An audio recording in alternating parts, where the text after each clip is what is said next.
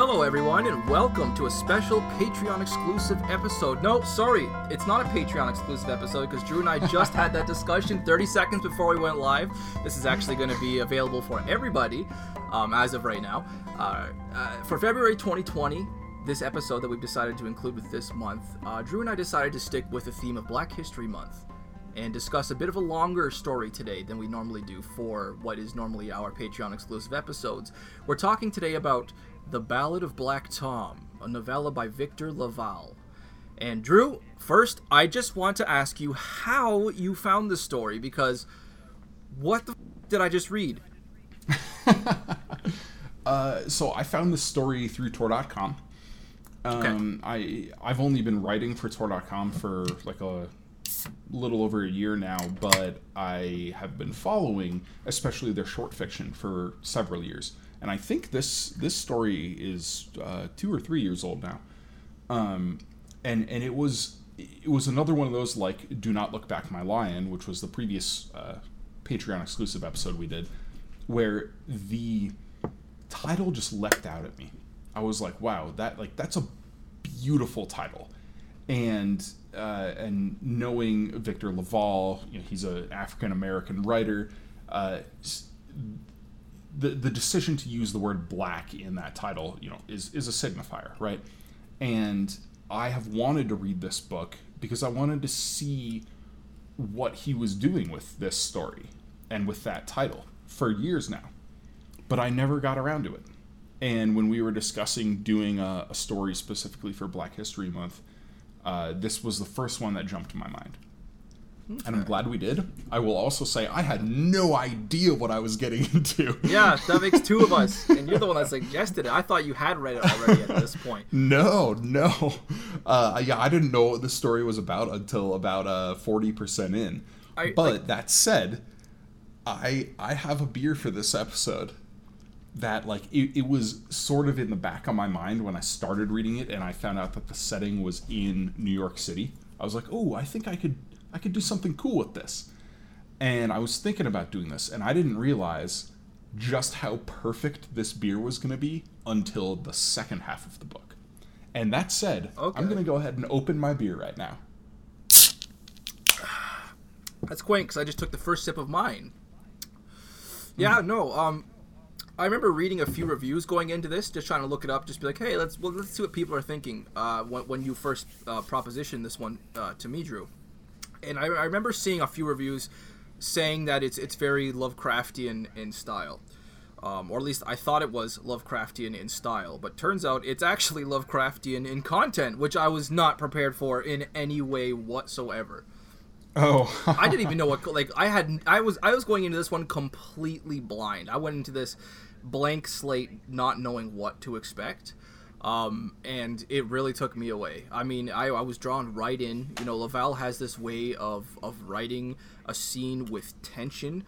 He can bring out, for example, he made me personally feel anxiety at the beginning of this book as I'm safe at home here in my bed, snug as a bug in a rug, when this white man stops Thomas Tester, asked if he was a musician, but then he follows it up with asking if Thomas Tester had missed his stop. I kind of felt surrounded in a weird way, perhaps a claustrophobic, pseudo-claustrophobia kind of feel. It was surreal, and I thought it was impressive. What do you think about, on a sentence level basis, how LaValle writes? Okay. Oh, I was going to say on that first okay, that was going to be a big one. 2 okays. Let's hear it. We're going down, digging into it here. Sure. And this needs a little bit of backstory. Okay. So, context. You have read All Flames Cast. I have, but I do want to preface this with that it was several years ago, and it was only once. Yeah. So, one of the things I tried to do in All Flames Cast is one of the characters is discriminated against because of his skin color. Okay. And when I wrote that, I thought I did a pretty good job with it. Was it Timon? It was Timon, yeah. Okay, thought so, yeah. Yeah. And I, over time now, because I wrote that, when I finished the the first completed draft was July of 2015. I've gone through several drafts of it since. I've tweaked things. I think I've made it a lot stronger. But one of the things that stood out to me as needing more work was Tymon's experience as a discriminated person. Okay, yeah. And fair enough. I sent it off to a new beta reader just a few months ago. Oh? And she is somebody I've been beta reading for, and a lot of her stories deal with people of color. And so I wasn't even thinking about her specifically as like a really good beta reader for this issue that had been lingering with me, but as it turned out, she nailed it.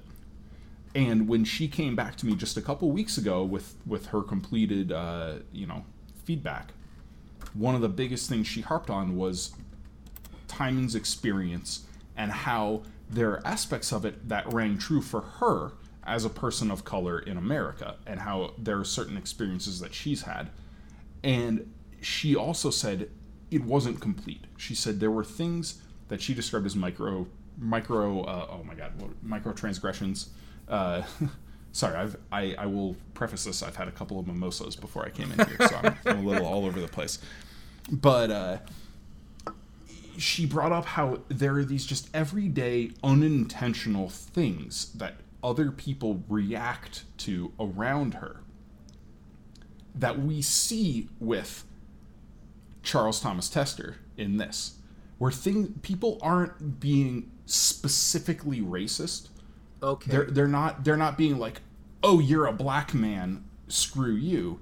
They just have such ingrained beliefs that in their normal course of action, they say and do things around him unconsciously. And that that's what make makes him it uncomfortable. Worse, because it's not unconscious. Okay, got you. Yeah. Yeah, and to talk about what you were just saying, like, make it feel claustrophobic, make you feel isolated I and was confined, here, and right back there, 8 feet behind me right now, snug as a bug in a rug, just soft in the covers, warm on a Sunday morning reading this series, and I felt claustrophobic, or maybe pseudo-claustrophobic. I felt uncomfortable, and I needed more space.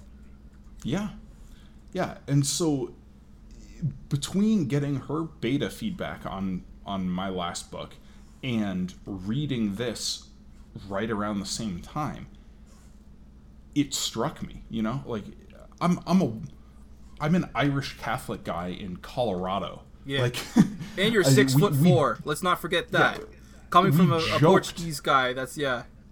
We joked that Fort Collins, where I basically grew up after I moved from New York, was a vanilla valley. Like, it is such a foreign experience for me that, I tried to write what I thought was a valid experience for a person of color or just anybody who is experiencing racism in All Flames cast. And I thought when I initially wrote it that I did a pretty good job. And after hearing her experiences and then reading The Ballad of Black Tom and seeing a story that specifically deals with racism, I mean, it was crazy. And of course, this story takes place in the 1920s. It's a very different time than it is now. But this is still something that my friend talked about. She's our age, like, she's not living in the 1920s. Like, she's still experiencing things like that. Like, she talked to me about the first time somebody called her the N-word, and she's Indian. What? Hold on, what? Yeah, and so, like, just that right there says everything you need to know about how some people are. I just want to make sure you mean of the nationality Indian, not like a like from Native the American sub-Asian continent. Yeah, like, okay, yeah, cool. Yeah, it was eye-opening to me, and it was eye-opening to me reading this story, because I've read plenty of stories before from people of color and specifically of African descent. But a lot of those are, of course, all in like the science fiction and fantasy bent, and a lot of them deal with historical texts, and so it's not as like like this one was. But given the juxtaposition of her feedback as a modern person of color on my story while also reading The Ballad of Black Tom. Like, I mean, it was crazy. And I thought that was, in a way, perfect for the fact that we're reading this for Black History Month. Yeah. You know, because this is why we wanted to do this, was we wanted to, like, validate the experiences of Black people in North America, right? And this really drove it home for a white guy living in Fort Collins, Colorado. Like, yeah, and what you're talking about here, I think this is something that we can take to an even higher magnitude. It rings true on a whole level above, as just a general rule about writing. I think, just for the most part, write what you know, and if you don't know, you have to talk to somebody who does, because it could be immediately evident to someone who does if they're reading your work. exactly, You know? exactly. Yeah. So, sorry, go ahead. yeah, I mean, I know going into this episode, you said you were expecting this one to be a little shorter, and now we're like almost 15 minutes in. And Yeah, I'm not gonna lie. I've only been through 20% of the notes that I actually did write down. We haven't even talked about the story yet. Yeah. but this is why I was so excited once I read this book to talk about it, and this, you know, beyond just the discussion of racism and the discussion of identity as a person of color in this story and without this story, you brought up in the reviews you read about how this was, you know, Lovecraftian. Yep. And wow, is it Lovecraftian? And I wanted to ask you, before we really dive into this, have you read any H.P. Lovecraft? I have not. I am just a casual outside observer who has dipped his toes into that proverbial lake and been chilled to the bone. Okay. But as like, everything Lovecraft that I have experienced, you could fit inside a thimble with room for a thumb, I think, as Robert Jordan put it once in The Wheel of Time. Like, I really have no knowledge about H.P. Lovecraft, about the body of his work. I just know, I hear Lovecraft, I think dark writer alone in a mansion, and I think Cthulhu. That's all I know about H.P. Lovecraft. And I found out some things about H.P. Lovecraft that I really was not expecting or hoping to find out about him when I was doing research for this episode. Yeah, so I don't know if when you read this story, you read the dedication. No, I actually just had the audiobook. There wasn't no dedication in the audiobook, I don't think. Okay, so this is listen. an African-American author, right? Yep. And I assume at this point you've kind of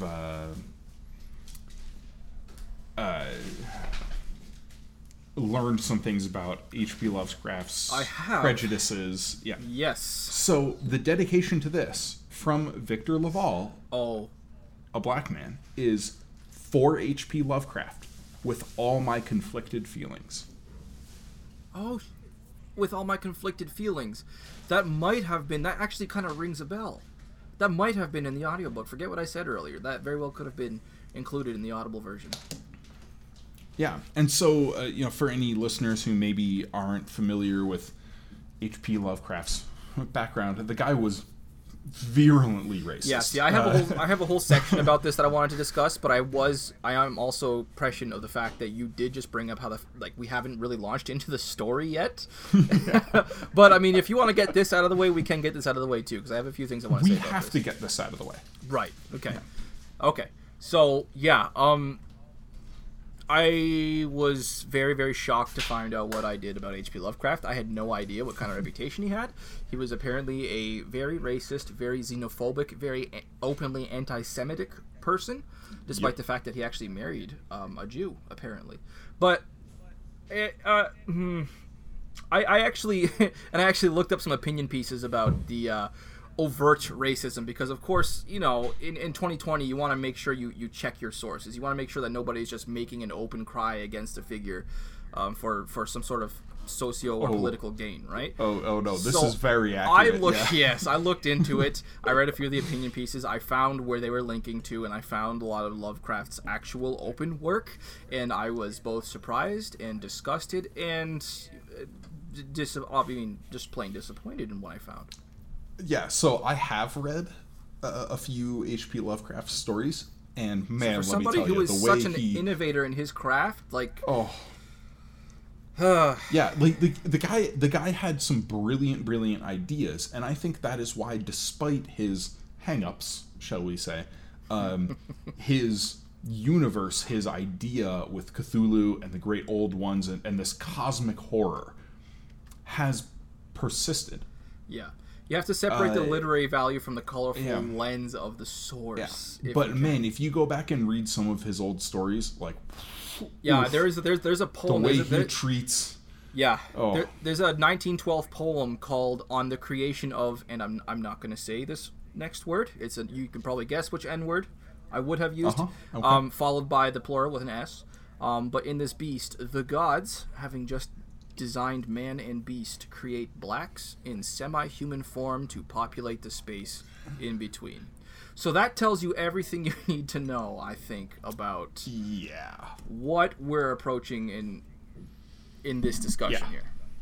And so I think the next step of this conversation is how, after the death of H.P. Lovecraft, his legacy has been expanded upon and enriched, I think, in really good ways, but expanded for more audiences. And a story like this, a story like The Ballad of Black Tom, that is so true to the spirit of the cosmic horror that H.P. Lovecraft was writing, while at the same time being so antithetical to Lovecraft's personal prejudices. Yeah, I think that's a beautiful thing. It's a deft move. It like, literarily speaking, it gives it a value that a lot of other things, I imagine, wouldn't in this day and age. Like, it was cool. It, like, finishing the story from the time, let me put it this way, from the time I finished the story to the time I finished writing my notes and having done my research, this was a very different story to me. Yeah. A very, very different story. Yeah. And so I want to kind of dive into the story itself at this point. And I want to start at the end. And I want to talk about how I was, with my experience of reading through this, I was almost surprised when it went from, Charles Thomas Tester to Detective Malone in the second half. And I was thinking, is the black guy really going to be made out to be the villain here? Right. It was a little off-putting if you saw it coming, right? And then that final scene with Black Tom going back to the Victoria Society, and he's humanized once again. And you have this understanding of why he did what he did. And I'm not going to excuse him. I still think the guy was, made some very poor, decisions. I personally would probably not get involved in eldritch sorcery. Who knows? It sounds fun. Torture and kill people, but oh, that part sounds a little less fun. Yeah, but metal though. It helped kind of bring Black Tom, bring Thomas Tester back into a character that the reader can sympathize with, and that made the story really run full circle for me. Interesting. No, I can't say that I felt any bit of reward seeing what happened in the last scene with Black Tom, Buckeye, but let's see here. What I will say, what helped me get through this short story, I'm using parentheses on that, especially one this size, was the mystery of this little yellow book. I particularly liked how Laval drew us in near the very beginning with this little glimpse of the paranormal that we got, like as the book literally catches fire when it's exposed to sunlight, and I think it was Ma'at who takes it. How is that spelled, by the way? Because it's pronounced Ma'at. So M-A, okay, like Ma. capital M-A, Ma, and then A-T-T. Oh, I wrote down A-H-T is what I thought it was. Yeah. Phonetically guessing there. But also when he's given this password, for the lack of a better term, I'm just calling it a password. I decided to have a social or mnemonic experiment with myself. I was listening to the audiobook, and I was actually lying in bed, and when I heard Sweedem speak the magic word, I made a specific attempt in that moment to not write it down, but just try to memorize it, because I knew it would be asked again later. Again later. Turns out, I suck. Because, big surprise, I was off by about 4 or 5 letters. I for some reason, wanted to say Obrodai. But that, of course, is from Brandon Sanderson's Cosmere. So yes, it is. Yeah. What was it? Ashmodai? Ashmodai. How was that spelled? Ashmodai.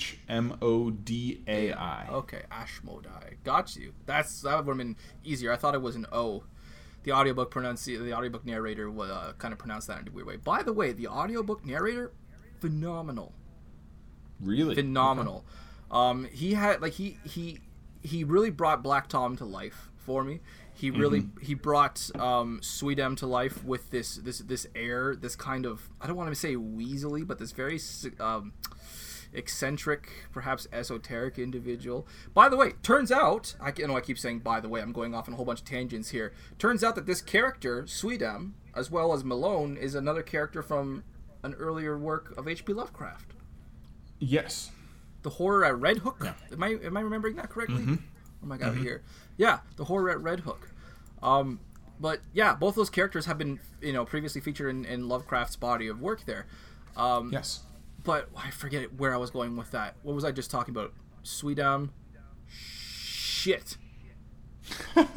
Trying to remember the word. Well, if you can't remember, I want to talk about Black Tom's character, because I think this is the core of the story, obviously. This is something where in a remarkably short span, we just talked about Do Not Look Back, My Lion, and the character development there. But the character development there is very focused and narrow and to the point. Here, I think Black Tom has a pretty remarkable journey. He's got this like con man thing going where he's dabbling in the arcane and faking being a musician and all of this. And then he loses his father in an act of, I think, pretty blatant racism. You think? And he there could be some subtext there that it was not necessarily about his skin color. It was Howard, though. Howard is pretty clearly painted as a character. Yes, but at the end, he's a little bit brought back. Anyway,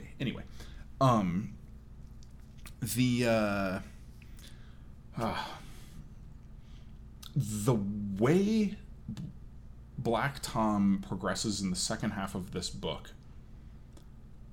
rings so true to the first half and also so antithetical to the first half, because he's so averse to the idea of violence, right? Like when he finds out his father Otis has used the razor, and he's like, whoa, like that's crazy to me.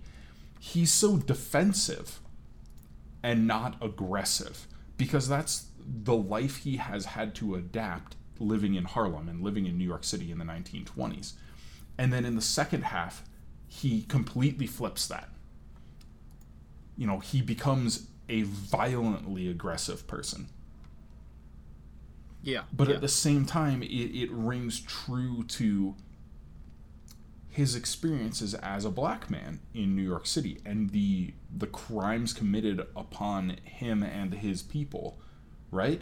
And where Sweedem tries to position himself as a friend to the non-white people, not just African Americans, but Caribbean people, Middle Eastern, Chinese, Japanese, like all of these people that he invites to the party, he positions himself as a friend, but of course he's positioning himself really as an overlord and just trying to perpetuate this current structure of people of color being oppressed by the white man, in this case specifically the white man, Sweedem, Yeah. And so Black Tom sees through it, and that's why he walks through the door.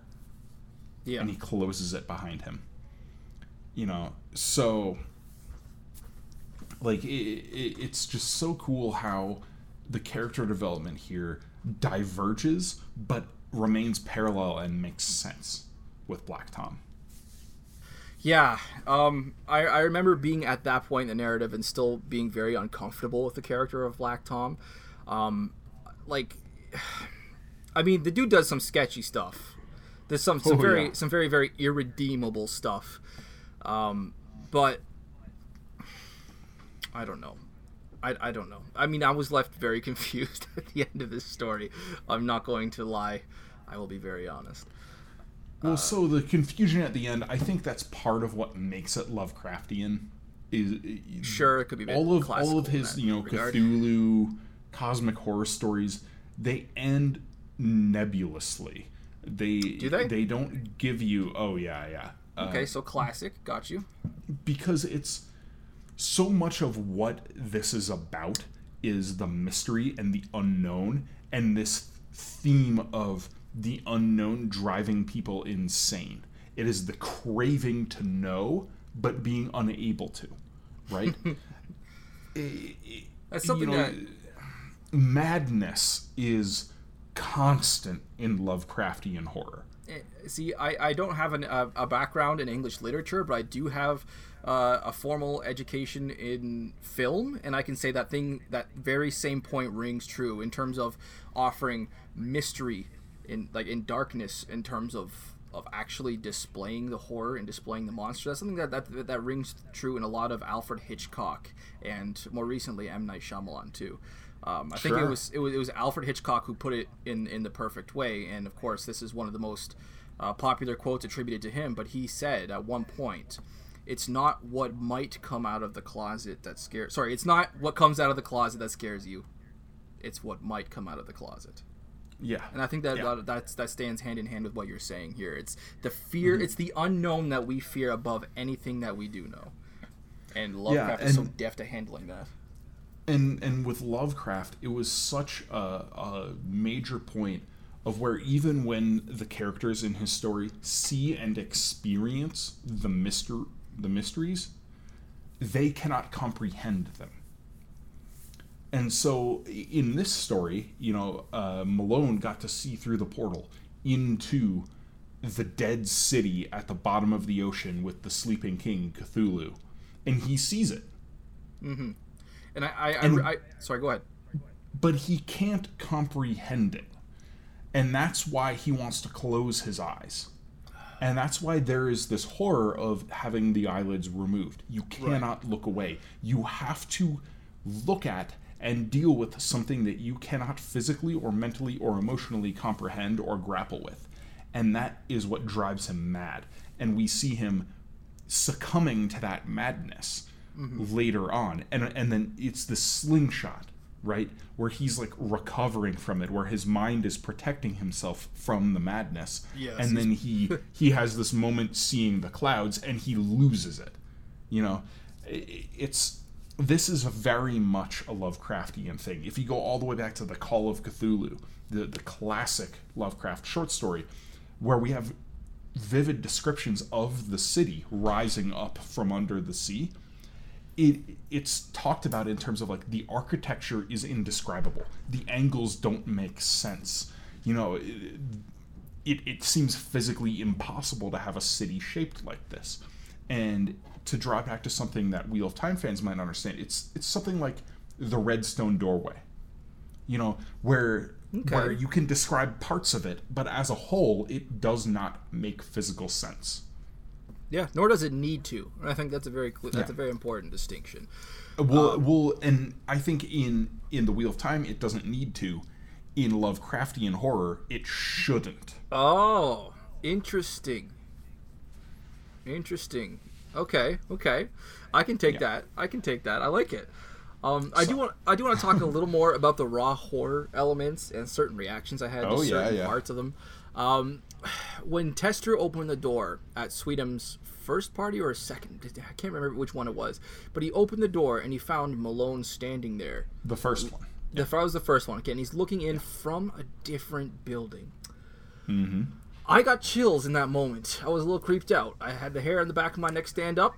I think it was more with the imagery of Malone just standing there completely still than it was with like the apparent geometric paradox. Of course, that scene is given a lot more weight later in the narrative when we see it from Malone's point of view, and we kind of understand a little more of what was happening there, or at least get a little more context. I still don't understand it anymore. But the part that really made me go that wanted like made me want to throw the phone across the basement and get it away from me was when I heard the description from Malone's point of view of Ma'at at the doorway and the mass of Ma'at that he glimpses past the cracked door. And I wrote down long trailing bulk, visitive only to sensitive eyes. I was like, nope.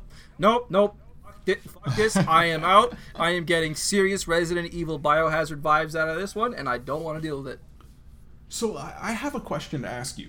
Okay. Since you haven't read any other Cthulhu Lovecraft stories. Me. It's this guy. When did you realize this was a Cthulhu story? Was it when they used the word? Yeah, when they used the word. It's a little embarrassing, but it's when they used the word. Yep.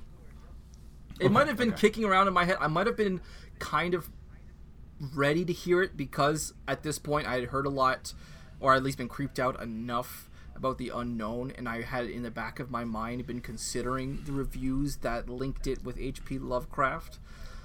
So I wanna bring it back to something different. Yeah, okay. With metal, with music. Okay. How into Metallica are you? Into Metallica specifically?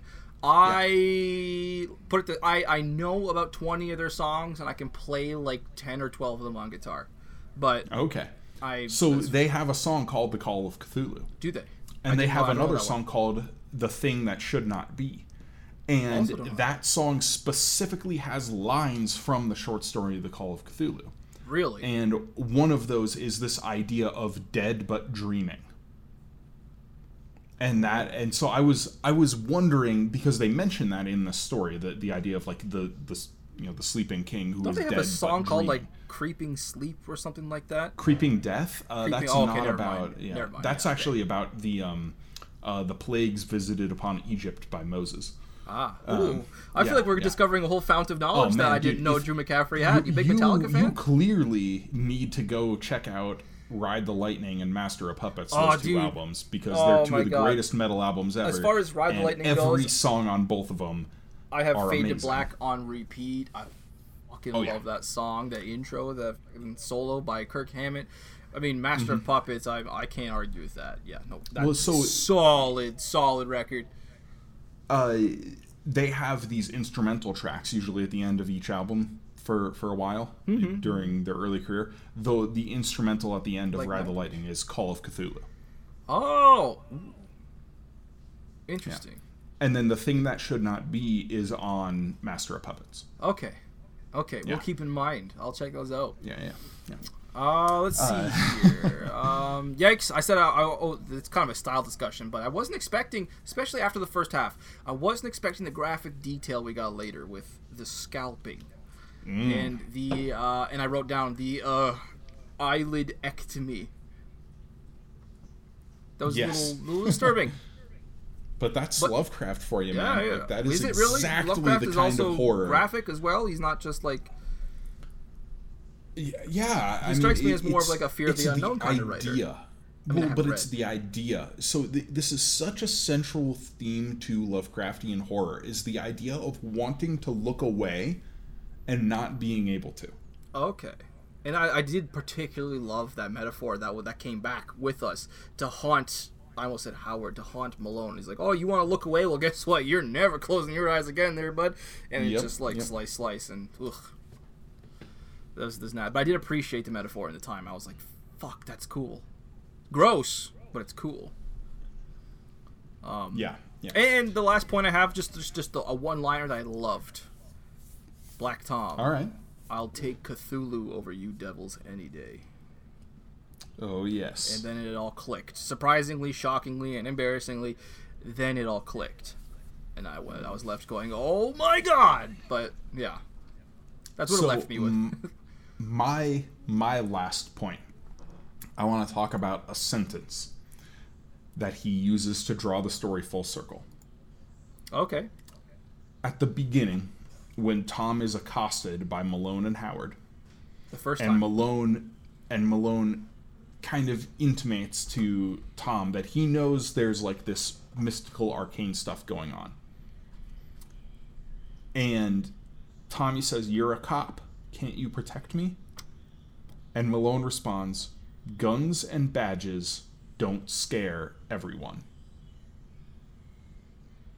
Okay. Then, at the end, or near the end, when Tom is being, manhandled, or Tom is manhandling Malone, while the machine guns are destroying the building and the portal is open and all of this craziness is happening, and Malone says, "I'm an officer of the law.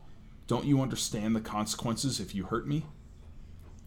"Guns and badges don't scare everyone," Black Tom said. That's pretty cool. I didn't actually pick up on that. I did not. I'm ashamed to admit I did not pick up on that. Beautiful stuff. Beautifully done. So, a little I less wanna impressive go considering it was into, only 140 pages apart, but still awesome. Awesome. But yeah, I want to go into the final draft now. Cool. Did you drink anything for this episode? I did drink something for this episode. I actually brought to the table a beer that I have lost. Where did it go? Oh shit! Here it is. Okay, got it. Sorry, that's the empty can that I put aside here. This is actually a returning brew. I've brought this on before. I don't remember for which episode. I want to say it was a Wheel of Time episode, but don't quote me on that. This is a porter, and I do want to point out I was not intending to bring the darkest of beers on a podcast that is dedicated to Black History Month. That is entirely a coincidence. I realized that about 15 minutes ago, and I was trying not to chuckle with sheepish humiliation there. But this is from Collective Arts Brewing, who we've featured many times. Many times. This is a porter called Stranger Than Fiction, and I figured it was appropriate for a Lovecraftian-inspired story that left me reeling and confused in every sense of the word. Stranger Than Fiction, and as a brew, it's not bad. It's 5.5% ABV. As a porter, as a dark beer, you're getting all the chocolate, you're getting all the coffee and roasted malts, and it's less roasted malts, I think, or just less roasting in general. It's actually very sweet. Okay. Collective Arts Brewing, Stranger Than Fiction, H.P. Lovecraft-esque. I figured it was appropriate. Very nice. Thank you. So, the beer I brought on today. Ooh, yeah. This is a Golden IPA, 5.5%, from Brooklyn Brewing Company. And you will recognize Brooklyn as the location of the most of the second half of this story. Yep. This is a really delightful, easy drinking IPA, not overly bitter, plenty of hops, but like more of like a pineapple-y. It's probably brewed with Citra hops, if I had to guess, just based on the kind of the flavor profile. But it's very, very good. And this is called Brooklyn Defender. Brooklyn Defender. How about that? So we're considering Malone to be the defender, I assume. Yes. Yeah. But not the one who ended the world. We're gonna move deeper into this. So Brooklyn Brewing, Brooklyn Brewery, I should say. I think this is a really appropriate brewery to feature on an episode where we're highlighting Black History Month, because the brewmaster at Brooklyn Brewery is a guy named Garrett Oliver, and this guy is a legend. We're talking about like one of the most respected, knowledgeable, just incredible brewers in the world. Guy's African American. He started brewing in like the late 80s. He came to Brooklyn Brewing in 1994, I think it was, and became their brewmaster. He's now a partial owner of the brewery. This guy is just an absolute hero. I mean, you can count the number of people in the world who know more about beer on one hand. Like, he's unbelievable. He is what we call a master cicerone. So if you're familiar with the term sommelier, No, can't say I okay, am. so a sommelier is like a wine expert, Okay. right? Okay. And a I knew that. cicerone Okay, gotcha. is like the American term for a beer expert in that sense. So Just like sommelier is like connoisseur, a but certified. Well, but it's more than that. So a Yes, sommelier but is a more. certified, tested, and certified wine server. And there are levels to it. And so you can have a master sommelier who knows, like, you know, who has been tested and proven they know the ins and outs of everything around wine. And with, you know, the Cicerone program, it's the same thing, where you can take your certified beer server test. That will, you know, you're a level 1, you know, certified beer server. And then you can just take that test like online. You just have to pass like, I think it's like 75%. And then there's the level 2 test. And to pass that, you have to actually taste beers and identify off flavors and identify styles and things like that. Identify infected beers. Like, and so it's a whole thing. And then as you go up the ladder, you get to Master Cicerone. And there are only a couple of people in the world who are certified Master Cicerones. So you have to have Garrett the Oliver palate is for one it. of them. You've got to have you got to have a tongue like yeah. the nose of a Doberman. And so this guy is incredible. And in fact, if you go on YouTube and you look up, I think the video is called something like Beer Expert predicts like cheap versus expensive beers. It's with Garrett Oliver. And he's given a blind tasting of 2 beers at a time. And it's up to him to choose which beer is more expensive. And he breaks down every single one to a T. And he nails every single one, which one is more expensive. Because this guy he has so much experience, so much skill. It's incredible. He's written a couple of books about Sounds like you really respect this man. Pairing beers with food, with flavor profiles. I mean, it's absolutely incredible. And so when we started reading this book and I saw it was in New York City, and I kind of had an inkling early on, I was like, well, I think I'm going to try and bring in Brooklyn Defender. And I was like, I know it's like Black Tom's from Harlem, and like, at least early on, like his scenes are in Queens. Like, yeah, it's not quite the same because I'll tell you what. You know, but I could at least say like, oh, it's New York City. But then the second half, I'm like, oh, we're in Brooklyn. Oh yeah. Yeah.